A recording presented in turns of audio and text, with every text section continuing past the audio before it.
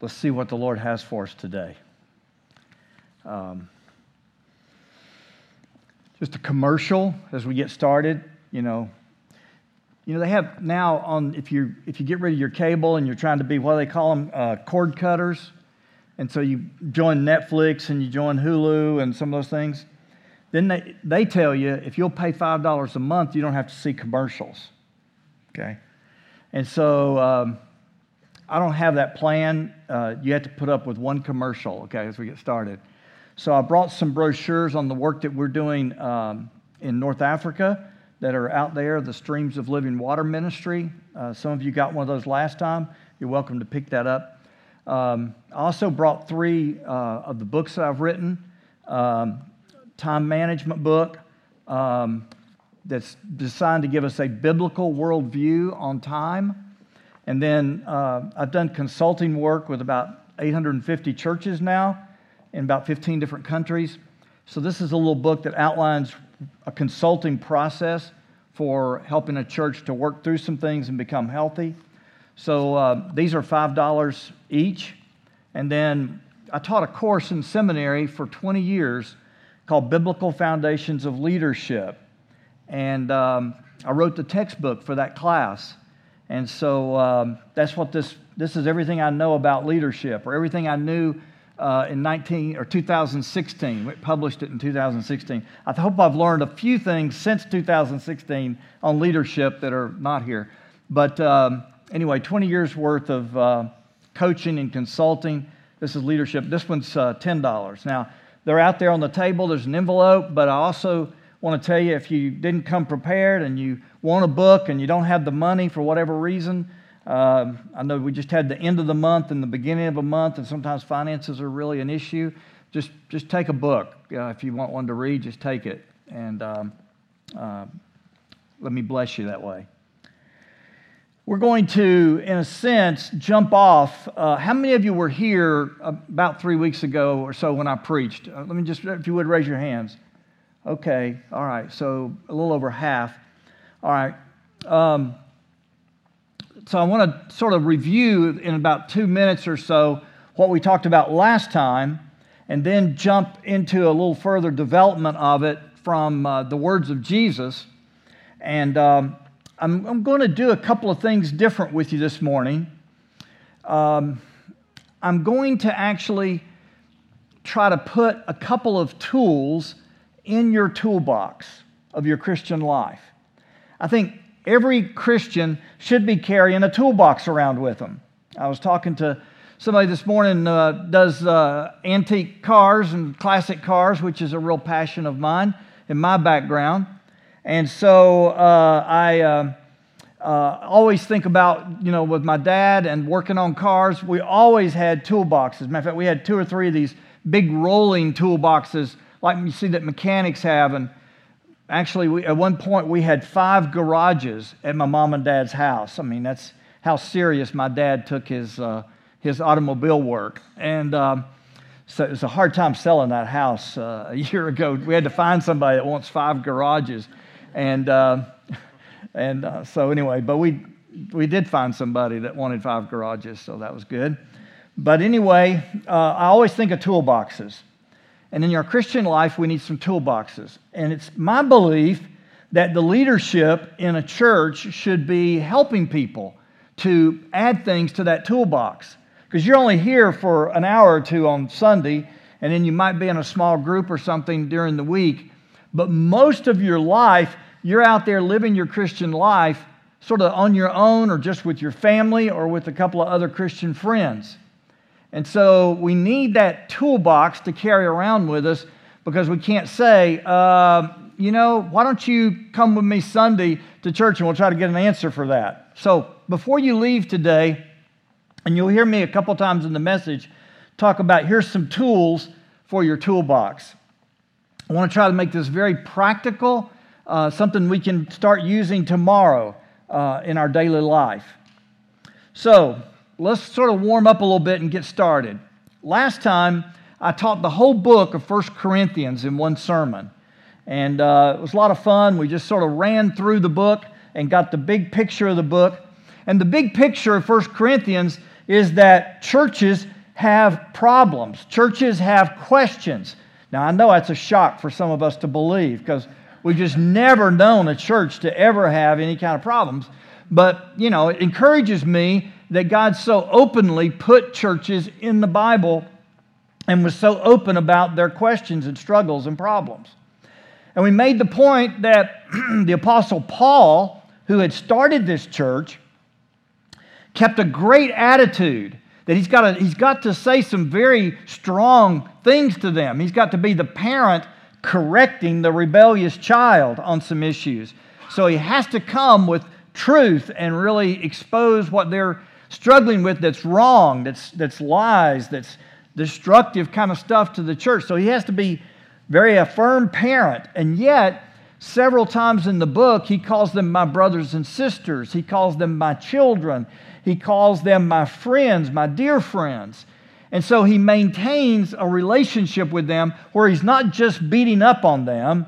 He really deeply loves them, and he loves them enough to tell them the truth. Now, he wades into some stuff it's very challenging material in a way. He talks about sexual issues, sexual sins, and struggles, which in Corinth, which was a very pagan city, that was a big issue. He talks about money, and they're arguing and having conflicts with each other over money. Again, a very powerful thing. You can always tell somebody's values and priorities by looking at how they spend their money.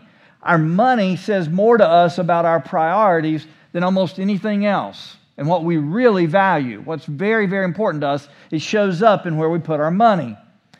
The other place where it really shows up is what we do with our time, how we put our time. So you look at your calendar, and it also shows your priorities. And the Corinthians had some real problems with that. They were spending more time divided and arguing and asking really not important questions and debating those instead of staying focused on the simple truth of what the Christian life should be focused on. And so Paul has to do a lot of correction in a lot of different areas. Now, when we talked through that a few weeks ago, we also said that Paul, in chapter 3, if you see a tree and it's got apples hanging on it, like where I grew up in the mountains, you'd say, oh, it's an apple tree. Why? The fruit. Yes. But that's like the Corinthians, like looking at all their problems. They've got problems over money, problems over sex, problems over the spiritual gifts, problems over this and being divisive and competitive. And that's the fruit hanging on their tree as a church, not very attractive. But Paul says you've got to go back to the root problem. Whatever's on the fruit is growing up out of the roots. And he says your root problem is not that you've got these questions and these challenges. All churches have those. The problem is that you have a spiritual root that even though you've been Christians for over 4 years, Paul says, you're still spiritual babies and you're immature. And so the root problem in the church at Corinth that was making all these other painful problems and messes was immaturity. He calls them spiritual babies and that they should not be that way after 4 years of being Christians. And so he begins to give them an answer as to what it looks like, and that's our goal for today, to just focus on a couple of simple ideas of how do I grow to maturity? How does God get deeply into my life and change the character and the fruit that's coming out of my life? How does He go into the roots of my life and begin to mature me and grow me? Now, if you look in 1 Corinthians chapter 13, that's one that we all tend to know a lot of times if you've been around church for just a little while, because it's called the love chapter. So if you want to turn over there for a moment,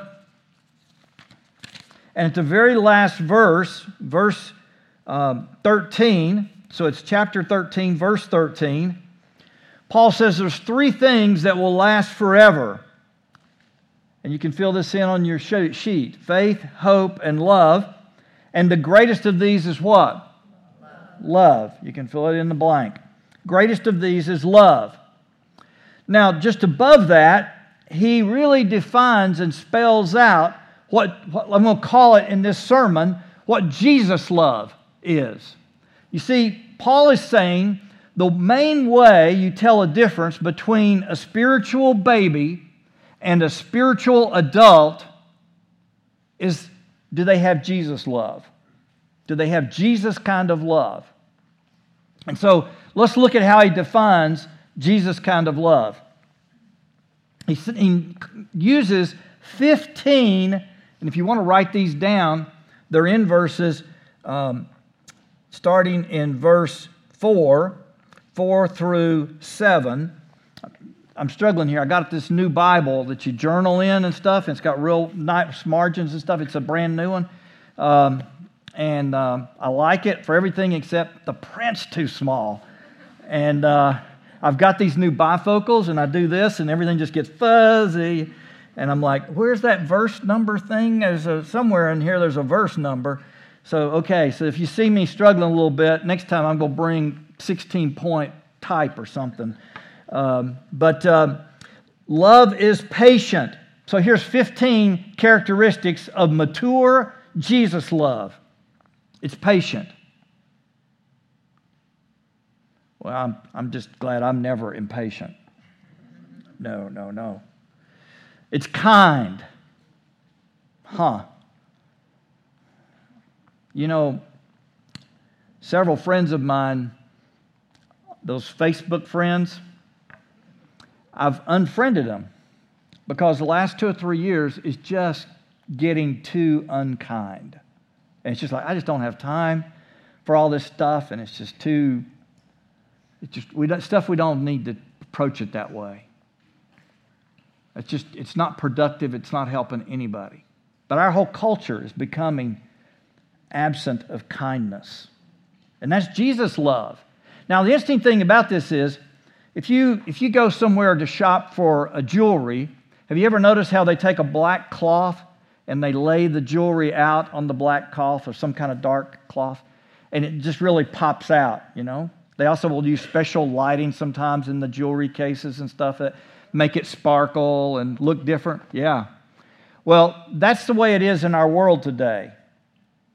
The more that mature Jesus love people exist and move in the world, they really stand out. Because there's a darkness in our world today that goes against Jesus love. So it's patient, it's kind, it's not jealous. He says several things that Jesus love is not. It's not jealous, it's not boastful, it's not proud, it's not rude, it's not demanding its own way. Ooh, how many times do I get into an argument? Or we don't really call it an argument, but sort of a debate kind of a thing, a heated discussion about whose way is going to win. Not irritable. It's just my family. It's just the way I am in the mornings. They ought to know that by now. No, Jesus' love is not irritable. Here's a big one. Jesus' love keeps no record of being wronged. How many times has the Holy Spirit convicted me? I'm keeping a scorecard. I'm keeping a scorecard. But Jesus' love doesn't do that. Because the minute Jesus' love forgives, then Jesus' love erases it. I can't erase it out of my mind. I might still think about it some, but I can choose to not use it as a scorecard against that person. I can't make myself forget, but I can choose not to use it as a debt to hang over somebody's head. Jesus' love is never supporting injustice, but rejoicing when truth wins. It never gives up. It never loses faith. Jesus' love is constantly hopeful. And Jesus' love endures every circumstance. Did you write those down on your notes there? 15 different characteristics of Jesus' love. That's your measuring stick for your spiritual maturity, Paul says. I can tell in a quick glance by walking around with you for a couple of days, I can tell your spiritual maturity because I look for the presence of Jesus' love. And if that's coming up from the inside out, you can't fake it. But if it's not there, are we still spiritual babies? No matter how many years we've gone to church or how many times we've read the Bible through, we may have a lot of biblical knowledge stuffed between our ears, but it's not showing up in Jesus' love. Now, the next question is not only what is Jesus' love, but who gets it? Who gets to be the recipient of Jesus' love? Can anybody take a guess? If I'm mature and God is growing Jesus' love in me, who am I supposed to give it to? Who gets my Jesus love? Who? God gives it to me, and then who do I give it to? Everyone? Are you sure? Are you sure? I mean, you really want to put that on your scorecard? Okay, turn to Luke chapter 6. Luke chapter 6. And let's look at the words of Jesus. Luke chapter 6. Who is supposed to get our Jesus love? And so in Luke chapter 6, starting with verse 27, as fuzzy as it is, I think that's right. Verse 27 of Luke chapter 6. Jesus says, I'll tell you who's supposed to get Jesus' love from you.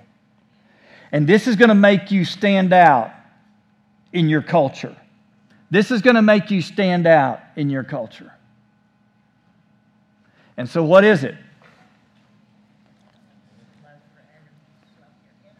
Verse 27.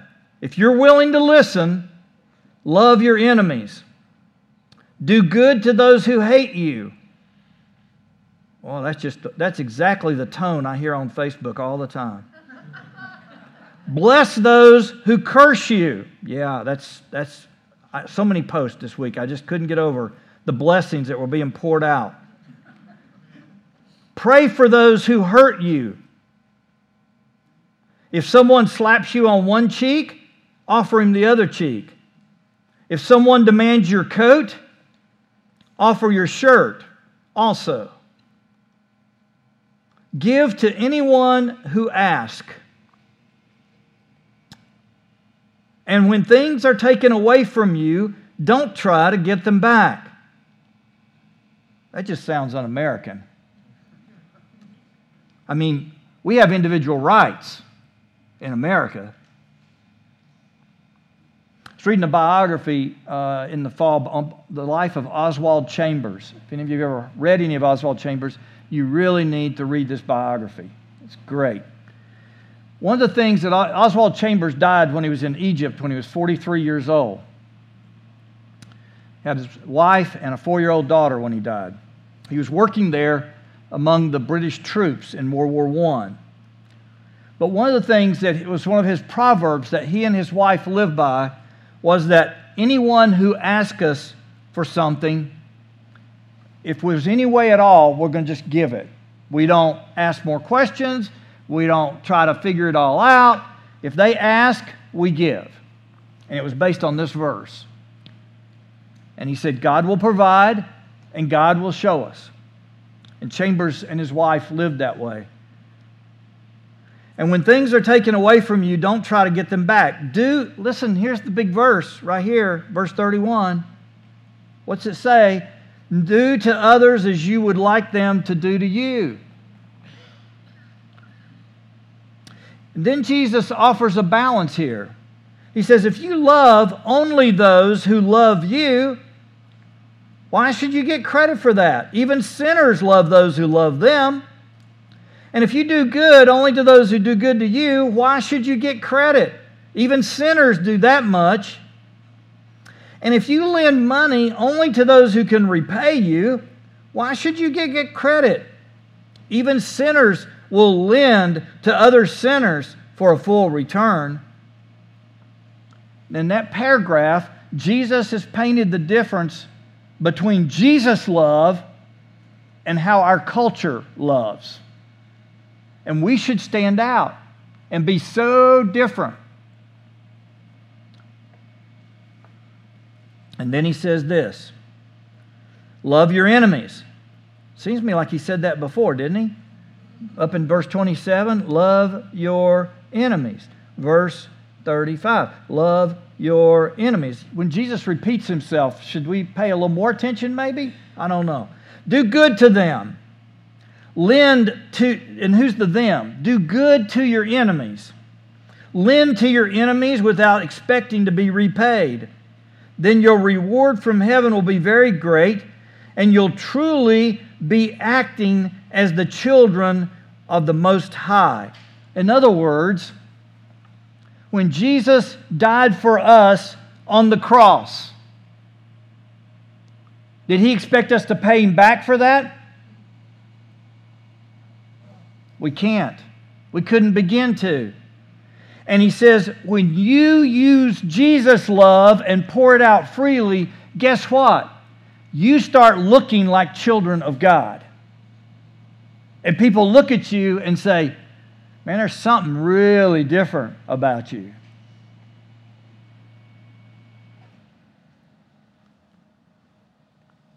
For God is kind. Listen, God is kind to those who are unthankful and wicked. You must be compassionate just as your Father is compassionate. Twice in those couple of verses, he talks about us being God's children, God's kids. There's a family connection between us and God. Can you use your imagination with me for a minute? Everybody look up here. Eye contact. Okay, yeah, everybody's awake. Okay, good. All right, use your imagination. Everybody here, take your hands and do like this. You don't have to stand up because I don't want you to have to do that yet. We'll stand up in a little bit. But you hold in your hands like this. What you're holding right now are 2 suitcases. Okay? Everybody in here has 2 suitcases. Okay? Lift them up a little bit, see how heavy they are. Some of you have been living for a while. You've been throwing a lot of stuff in your suitcase, Evelyn. It may take 3 people to roll that suitcase out to the car. Yeah, okay, Evelyn's got these big roller bags, okay, with 4 rollers on them, okay. Mine are just 2 really light carry-on bags kind of thing because I just hate to check bags when I travel. Okay, I'll wear the same pair of black blue jeans for 2 weeks when I'm overseas to keep from having to pack more clothes. Yeah. Okay, so we've got our suitcases. One of your suitcases is your family suitcase. In other words, as you grew up in your family, they taught you how to handle anger. That when people are angry and verbally loud towards you, there's a certain way your family taught you to respond back. Some of you were taught to just get into the yelling match and make sure you win and get louder than the people who are attacking you. Some of you learned the safest thing to do was to duck and hide and then figure out a way to get some revenge quietly. The passive-aggressive child that grew into a passive-aggressive adult. And they sit in the staff meeting and go, sure, yeah, no problem, boss. And then they walk out. That stinking boss giving me another job, kind of thing. Where can I slough off? Where can I cut away? How much, can I take out of this lunch money, kind of thing that they've given me to take customers out to eat. And so some of us learn to handle anger in silent, sneaky ways. How'd your family learn to handle anger? How'd your family learn to handle disappointment? How did your family learn even to celebrate good times? You come in with all, decent grades, but you had 1 C. Your parent doesn't see anything on the grade card but the C, and they beat you for that one. Never said a word about the A's and B's. Didn't even acknowledge them. Just the C. That's all they could see was the failure. Some of that stuff gets packed into our family suitcases, and it shapes then how we love or don't love others. We've got another suitcase. We've all got a cultural suitcase.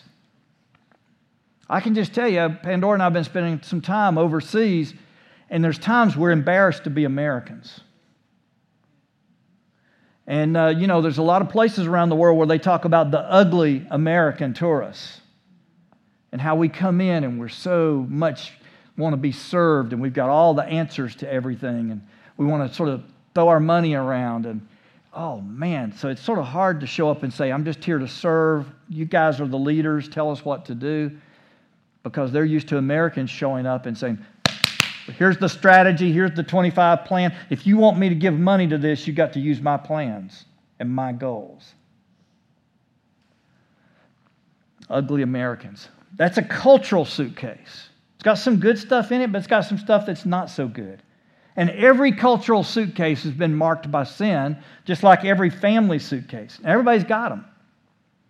Everybody's got them. Okay, now take your suitcases. You still got your suitcases? Take your suitcases and lay them down in front of you on the floor.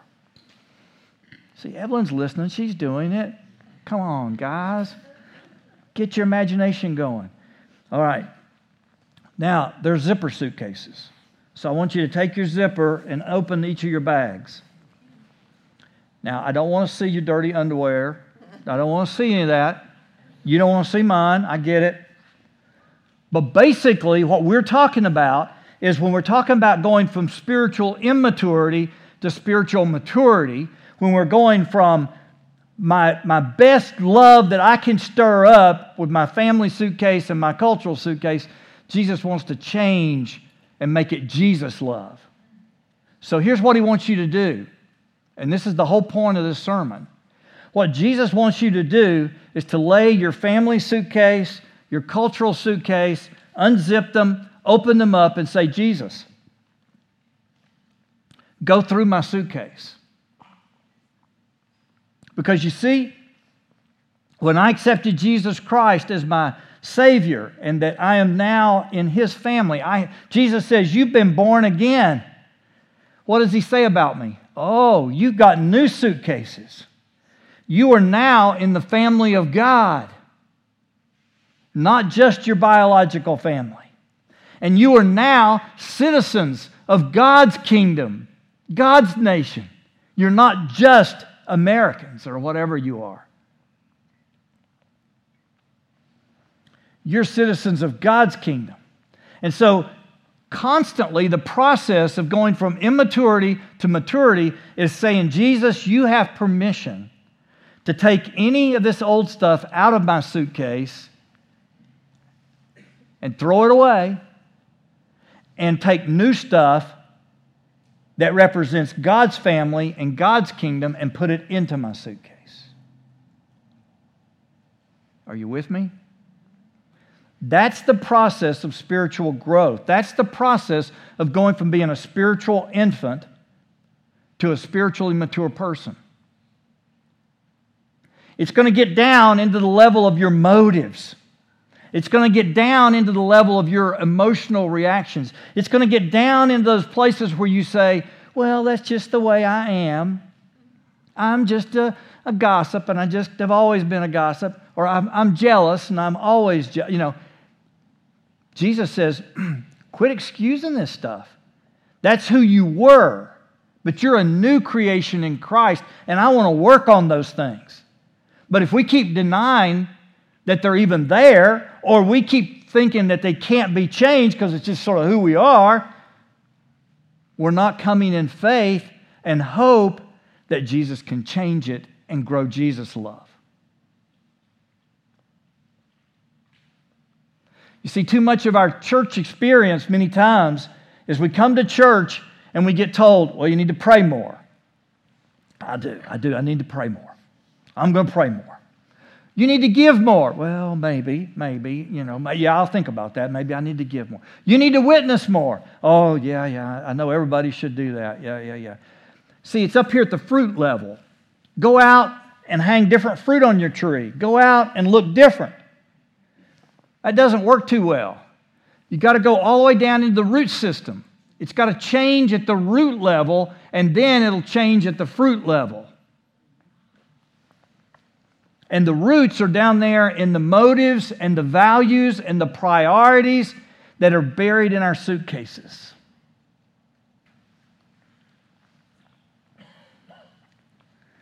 Look with me, if you would, at John chapter 14.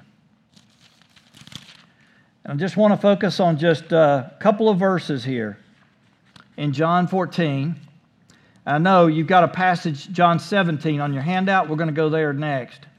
So we're just going to pause here for a second in John 14. Now, if you don't know the background here, John 13 to 17 is Jesus in his last teaching to the disciples before he goes to the cross. It's the last time he teaches them before he goes to the cross.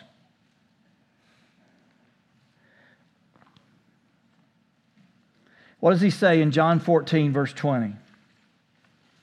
When I am raised to life again, you will know. What are we going to know? I am in my Father, and you are in me. You have a new identity. You have a new identity. And I am in you. We also have the presence of God himself with us. The Holy Spirit lives in us. It's an intimate relationship. New identity and a new intimacy. And that gives me hope. You've got some blanks on there about faith and hope and love. What we're talking about here is faith growing from anticipation. I'm anticipating God to do something, not anxiety and thinking that God can't change something. I move from anticipation and I get rid of anxiety. With hope, I'll go from escaping to endurance. I'm going to be filled. Hope is the idea of enduring. The bulldog. I'm not letting go. I'm enduring and I'm not escaping. That's that family in Nepal that Andy was talking about. They were enduring in their faith, in their hope, even though they were losing their land and facing all kinds of opposition. They had a sense of endurance, not escaping. And love is generosity, not grasping. Love is generosity, not grasping. It's giving, not lusting and taking. Faith, hope, and love. And they come, Jesus says they come out of this new identity that you are in Christ. You're in a new family. God has signed all the papers and says, you're now my child forever. I have a new identity. Jesus said, you can pray and use my name, and the Father's going to go, yes, I'll listen to you. We have a new identity. But we also have this potential of a new intimacy with God, a new intimacy with Him. We can really begin to let Him repack our suitcases. I can trust Him. And when I'm praying or when I get home and I'm getting still at the end of the day, sometimes the Holy Spirit will say, are you ready to listen now? Do you remember how you spoke to that person earlier today? Well, Lord, did you see that? Yeah, I saw it. Okay. That was not very much Jesus' love. You're right. What's behind that, Lord? What was behind me being so short and brusque with that person and sort of writing them off? What was behind my just seeing them and reacting in a spirit of judgment just by what they physically look like?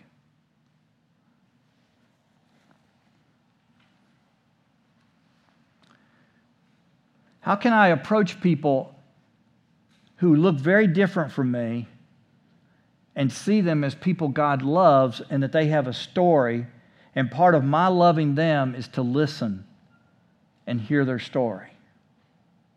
You realize that if you really want to show love to somebody, one of the most powerful things we can do is listen. Listen is very close to loving. Why? Because when I say, Evelyn, tell me about yourself. Where'd you grow up? Tell me about your family. Tell me about what you're doing now. When I take time, and Evelyn and I have never had that time, when we take that time to listen, she feels valued. She feels trusted. She feels important. I learn a great story about what God's been doing in someone else's life. We connect as persons, and that's very close to loving that person. When we don't listen, when we never make margins in our life to listen.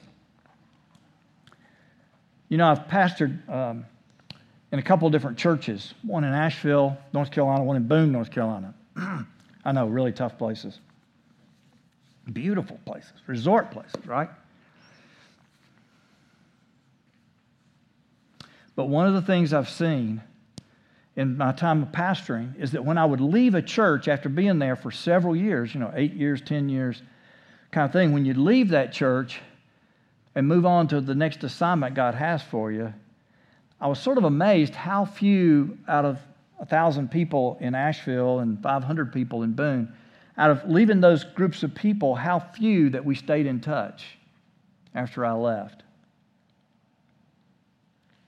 And what I realized was, all those years I was their pastor, we were sort of connected, but we were just connected on a very surface attachment. All we had in common was church. But there were maybe, what do you think, Pandora? Maybe less out of Boone, there was maybe 30 people. 30 people out of 500 that we're still in touch with. And sort of track their lives and keep up with each other. Why? Well, because we had a depth in our relationship that went beyond just church. Our kids played together, or we went on a vacation together, or we went on a mission trip together, or something. But something had taken our relationships from just church services to living life together. And that's the reality of what this loving relationship looks like. When you have at least, I say to people, you need to have at least 3 people in your life that are not family that you could call at 3 a.m. with any problem in your life, and they would listen and respond and do anything they could to help you. But many of our relationships are just right up here on a very surface, shallow level because we don't have that time to listen and connect in a deeper way. But that's what intimacy with God looks like too. You see, some of us, our relationship with God has always just been clocking in for a couple of hours on Sunday, or maybe reading upper room devotion for 5 or 10 minutes while we're drinking our coffee in the morning. And our relationship with God can be up there on that just sort of a shallow level. And there's not an intimacy, there's not a listening to God through His Scriptures and by His Holy Spirit. There's not a journaling of what He tells me as we connect with each other.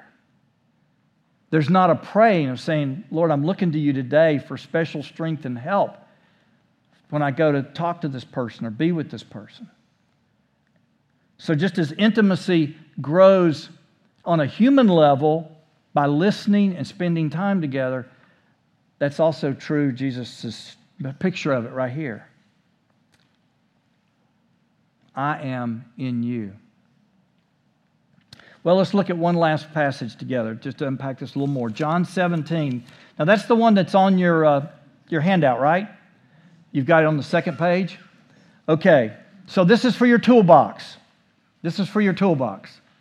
This was one thing they taught me in seminary that I have shared everywhere I've gone, pastoring and overseas.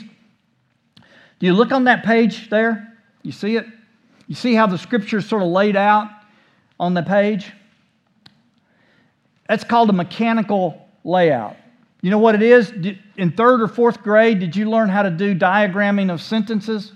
Anybody here go to school in those days where you drew all these lines and the line and the angle and, branches, and you learned how to diagram a sentence and pick out the subject and the verb and the direct object and the preposition? I've forgotten all this. Wasn't there, let's see, participle? A participle. I still don't know what participles are. But yeah, we've got them. They're in the English language. Okay. You learned how to diagram, correctly? Okay. Well, this is like a cheater's way to diagram. Because what you're doing is you're writing down phrases and you're looking for key words and you're saying, is this telling me what this is or how this is part of this? So let's go through this passage together. This is the way I study my Bible. I take a piece of blank paper and I'll pick, say, a paragraph. And the first thing I'll do is I'll take about half of the page and leave some white space on the right-hand side. But on the left-hand side, I'll do a mechanical layout of the verses. And then as I read it over several times over the next couple of days, I can write notes of what God's showing me and teaching me over here with and I like to use a different color pen. I carry one of these 4-color pens, blue, green, red, and black. And so I can use different colors for it. Okay? So let's go through it together. Jesus says, I'm praying. Who's he praying for? I drop down, and the next part of the verse tells me who he's praying for. Not only for these disciples, but, okay, so I bring the but down underneath there because now he's going to tell me even more. It's not just these disciples in the room with me, but it's also all those who will ever believe in me through their message. I pray, what's he going to pray? I pray that they will all be one, just as, now he's going to tell me more details of what the oneness looks like. Just as, Father, you and I are one, as you are in me, Father, and I am in you. So that, that's a very critical phrase, so that, because this is telling me purpose, I'm praying this why, Jesus? Why are you praying this for us? Why are you praying that we'll be one just like you and the Father are one? Is that hard to believe? God wants you to have other believers in your life that you are one with, just like Jesus and the Father are one in the Trinity. That's what Jesus is praying for you. It must be pretty important if he's praying that. Wouldn't you say that whatever's on Jesus' prayer list is pretty important stuff? Just as, maybe the Gideons could do a mechanical layout Bible where the whole Bible is done in mechanical layout. Wouldn't that be cool? Just as you and I are one, as you are in me, Father, and I am in you, and may they be in us, so that what? What's after the so that? You following with me? What's he say? So that the world, what? The world will believe. Believe what? What's he wanting the world to believe? You sent me. You see how this helps you understand the Bible? By just dropping these phrases down and putting them under what they modify. It's just a cool little tool, but it can be so helpful to help the passage really speak clearly. So he says, I'm talking about a new family, guys. I'm talking about a new family. And my purpose is that the world will believe that this spiritually new family that's filled with people who are mature and give Jesus love to every person they meet, including their enemies. When you get a community of Christ followers who love with Jesus' love, the world's going to go, woo, who are these people? They're different. And that's what Jesus is praying. So we have this mission. And this mission is that the world will believe.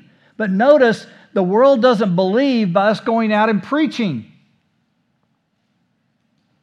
The world believes because we go out and we're giving out Jesus love, patience, kindness, all those 15 elements of Jesus love.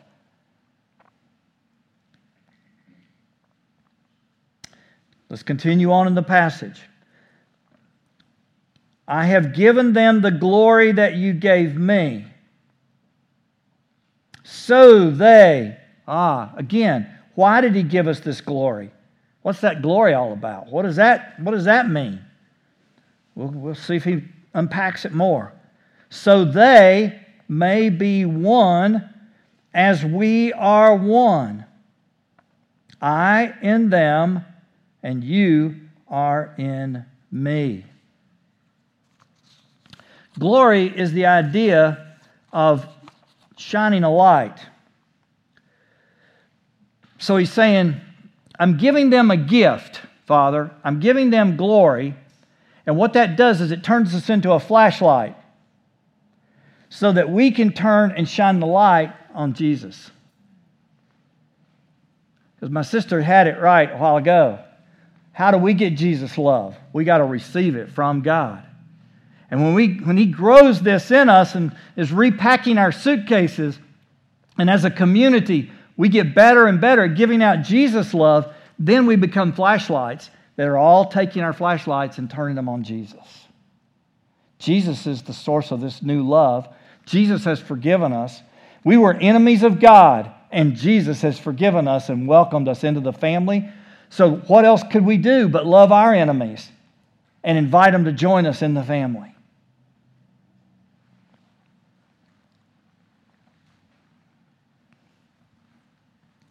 He's given us glory so that we can shine the light on Him by our oneness. And then he closes the prayer. It gets close to this section of it.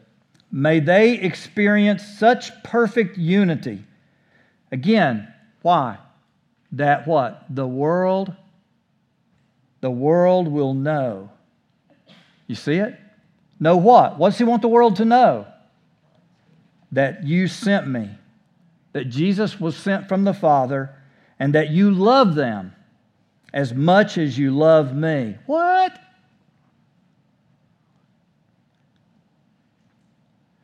God loves us as much as He loves Jesus?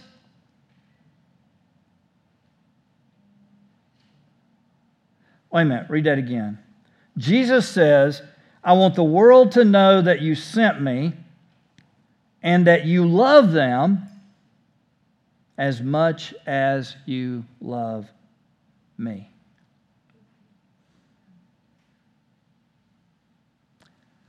My Jesus love comes from that reality.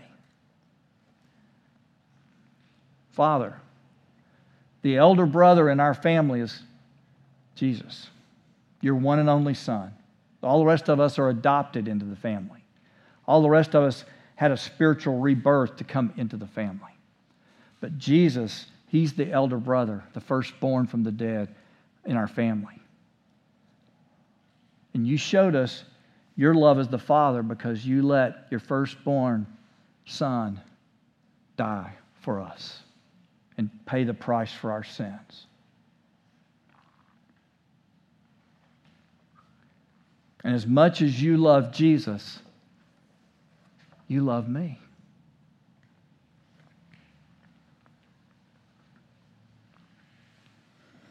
So here's their final thing for your toolbox.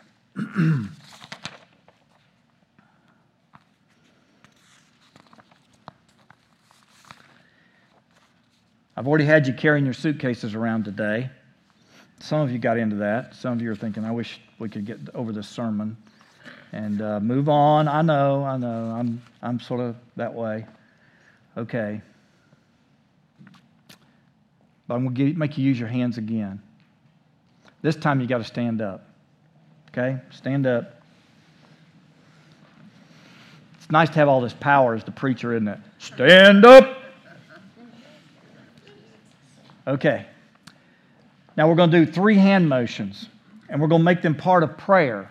I'm going to demonstrate it, and then I will let you follow me.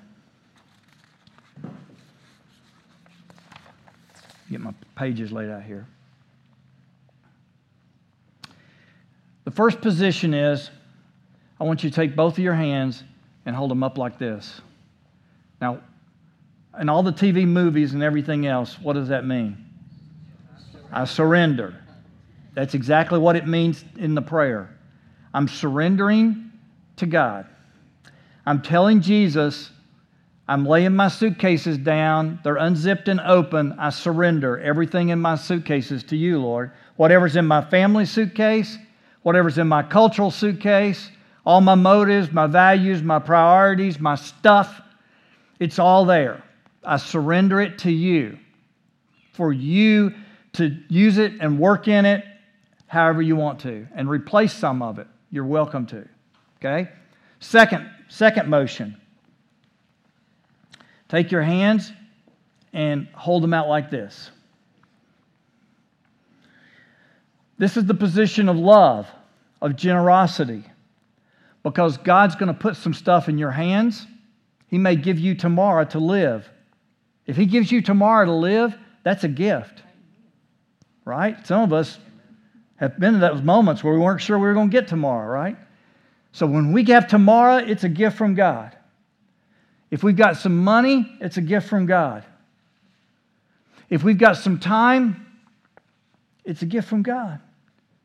If we have friends or contacts or people that we know, that's a gift from God. If we have people who need something, they're a gift from God. If we have some enemies, they're a gift from God so that we can practice on loving enemies. If you didn't have any enemies, how do you ever get good at it? You got to have some enemies to practice on. Come on.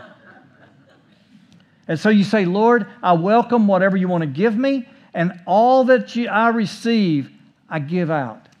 Freely I've received, freely I give. So this is the position of surrender, the position of generosity and giving of all that God entrusts to me. And then there's a third one.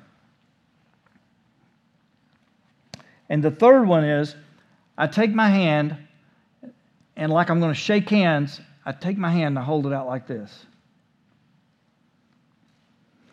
And what we're doing is we're shaking hands with God like we're forming a covenant. We're making a promise. Okay? If Stephen and I were going to do some kind of a financial arrangement, then in our culture we would shake hands. And in some of the Arab culture, you shake hands and you take a big ribbon and you tie it around you together. Have you ever seen that or heard that done? But it's the idea of it's sealing it. I'm putting my word to this. This is a serious commitment. And so we're saying to God, God, I'm signing up for your mission. And whatever you have for me, whatever you want me to do, whatever assignment you have for me, the answer is already yes. You don't even have to give me all the details. You just show me the next step to take in my assignment, and whatever it is, it's yes. I'm on the mission with you. So I surrender. I live a life of generosity to receive and to give out of all I receive, and I've signed up for the mission. Okay? Now, I'd like for you to agree to do something. I can't make you do it, but I'm going to be back to preach again in December. Early part of December. I think it's the first Sunday in December, I think. Does that sound right? Andy says, yeah, that's right. First Sunday in December. We'll actually be starting Advent. Okay. So between now and the first Sunday in December, can we agree, I'm agreeing with you, that every morning, or if you can't do it in the morning, do it at lunchtime. If you can't do it at lunchtime, do it in the evening. So there's no cop-out. Sometime that gives you enough time. I want you to get in a place alone for a moment, and I want you to pray a prayer of surrender, a prayer of generosity, and a prayer of the mission. I want us to do that every day and see what God does in our lives to help us grow out of any spiritual immaturity and to grow to maturity in love and faith and hope. Let's come to God. Lord, I want to grow in faith, hope, and love, and the way I do it is I surrender, I live with open hands of generosity, and I sign up a covenant with you. That's all, whatever assignment you want to give me. All right, so let's practice. Stefan's coming up. We're going to have communion in a moment. While Stefan's coming up and we're getting in position, then I want you to practice. Close your eyes if you would. Okay? And I want you just to take a moment. I want you to use the motions if you would, please, just to, because I'm the preacher today. And I want you to go through those 3 motions and take just a moment to do that, and then we'll take communion together. And so when you finish your prayer, you can be seated, right? Okay, so when you finish your prayer, just sit back down, okay? All right. Silent prayer, just between you and Jesus.